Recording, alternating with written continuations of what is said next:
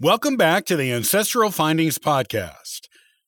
As a beginning genealogist, you may not give much thought to citing your sources in your research. However, it is a vitally important part of any serious type of genealogical pursuit.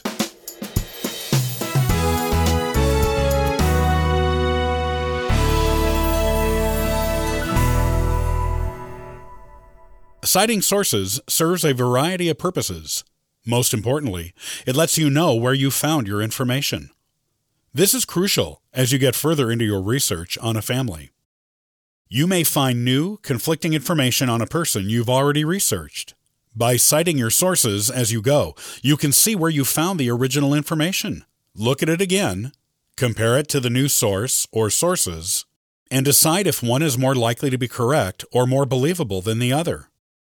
Citing your sources also provides future genealogists with a roadmap to your work.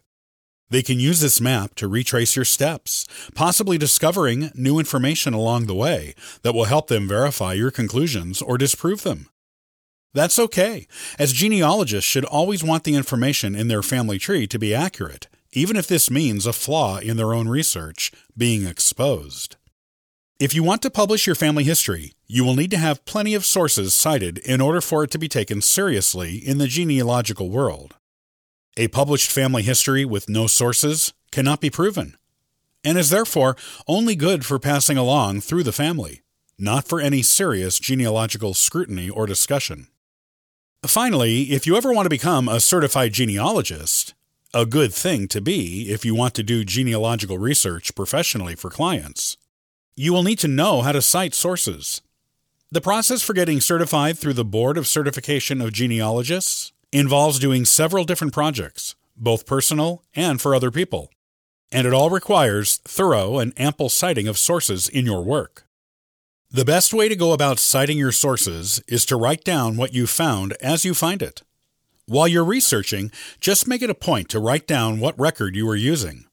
Make it a habit, and you will always have your sources handy for adding to your formal write-ups of your research or to your family tree software.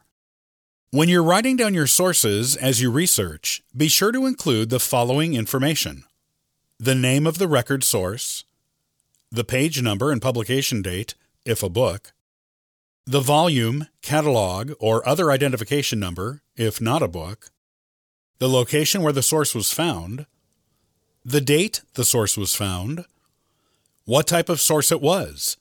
Good if you're citing a physical object as a source, like a headstone or a family heirloom. Who the source belongs to, if it is in the hands of a private owner and not a public repository. What about cyber sources?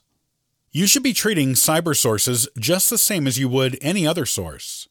With so much genealogy being done on the internet today, there is a very real need to be sure you're keeping track of all your online discoveries. Even if a website where you found information is no longer online in years to come, you will know where you originally discovered the information and may be able to find it again, if you've cited it correctly. When you cite a cyber source, you should be recording the name of the website where you found it, the URL of the website, and the date you accessed the website. You should also record the name of the source, the page number, original publication date, and any other typical information you would record for a regular source. With this information, you can always find the source online again, as long as it is online or in that particular place online.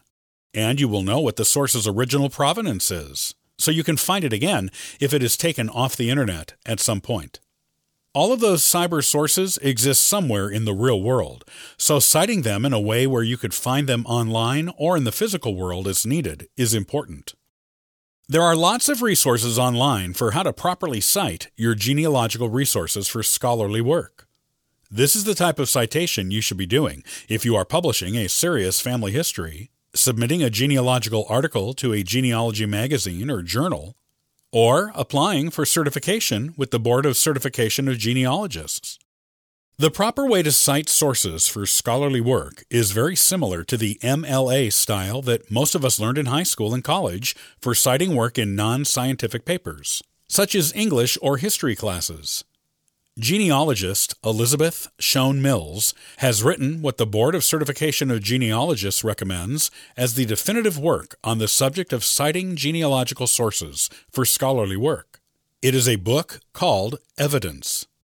She has also written an updated version for the digital age that also includes how to cite artifacts and other non-paper sources called Evidence Explained. Both are books that any serious genealogist should have on their shelves and give you all the information you need to write and properly cite all of your sources for serious genealogical work.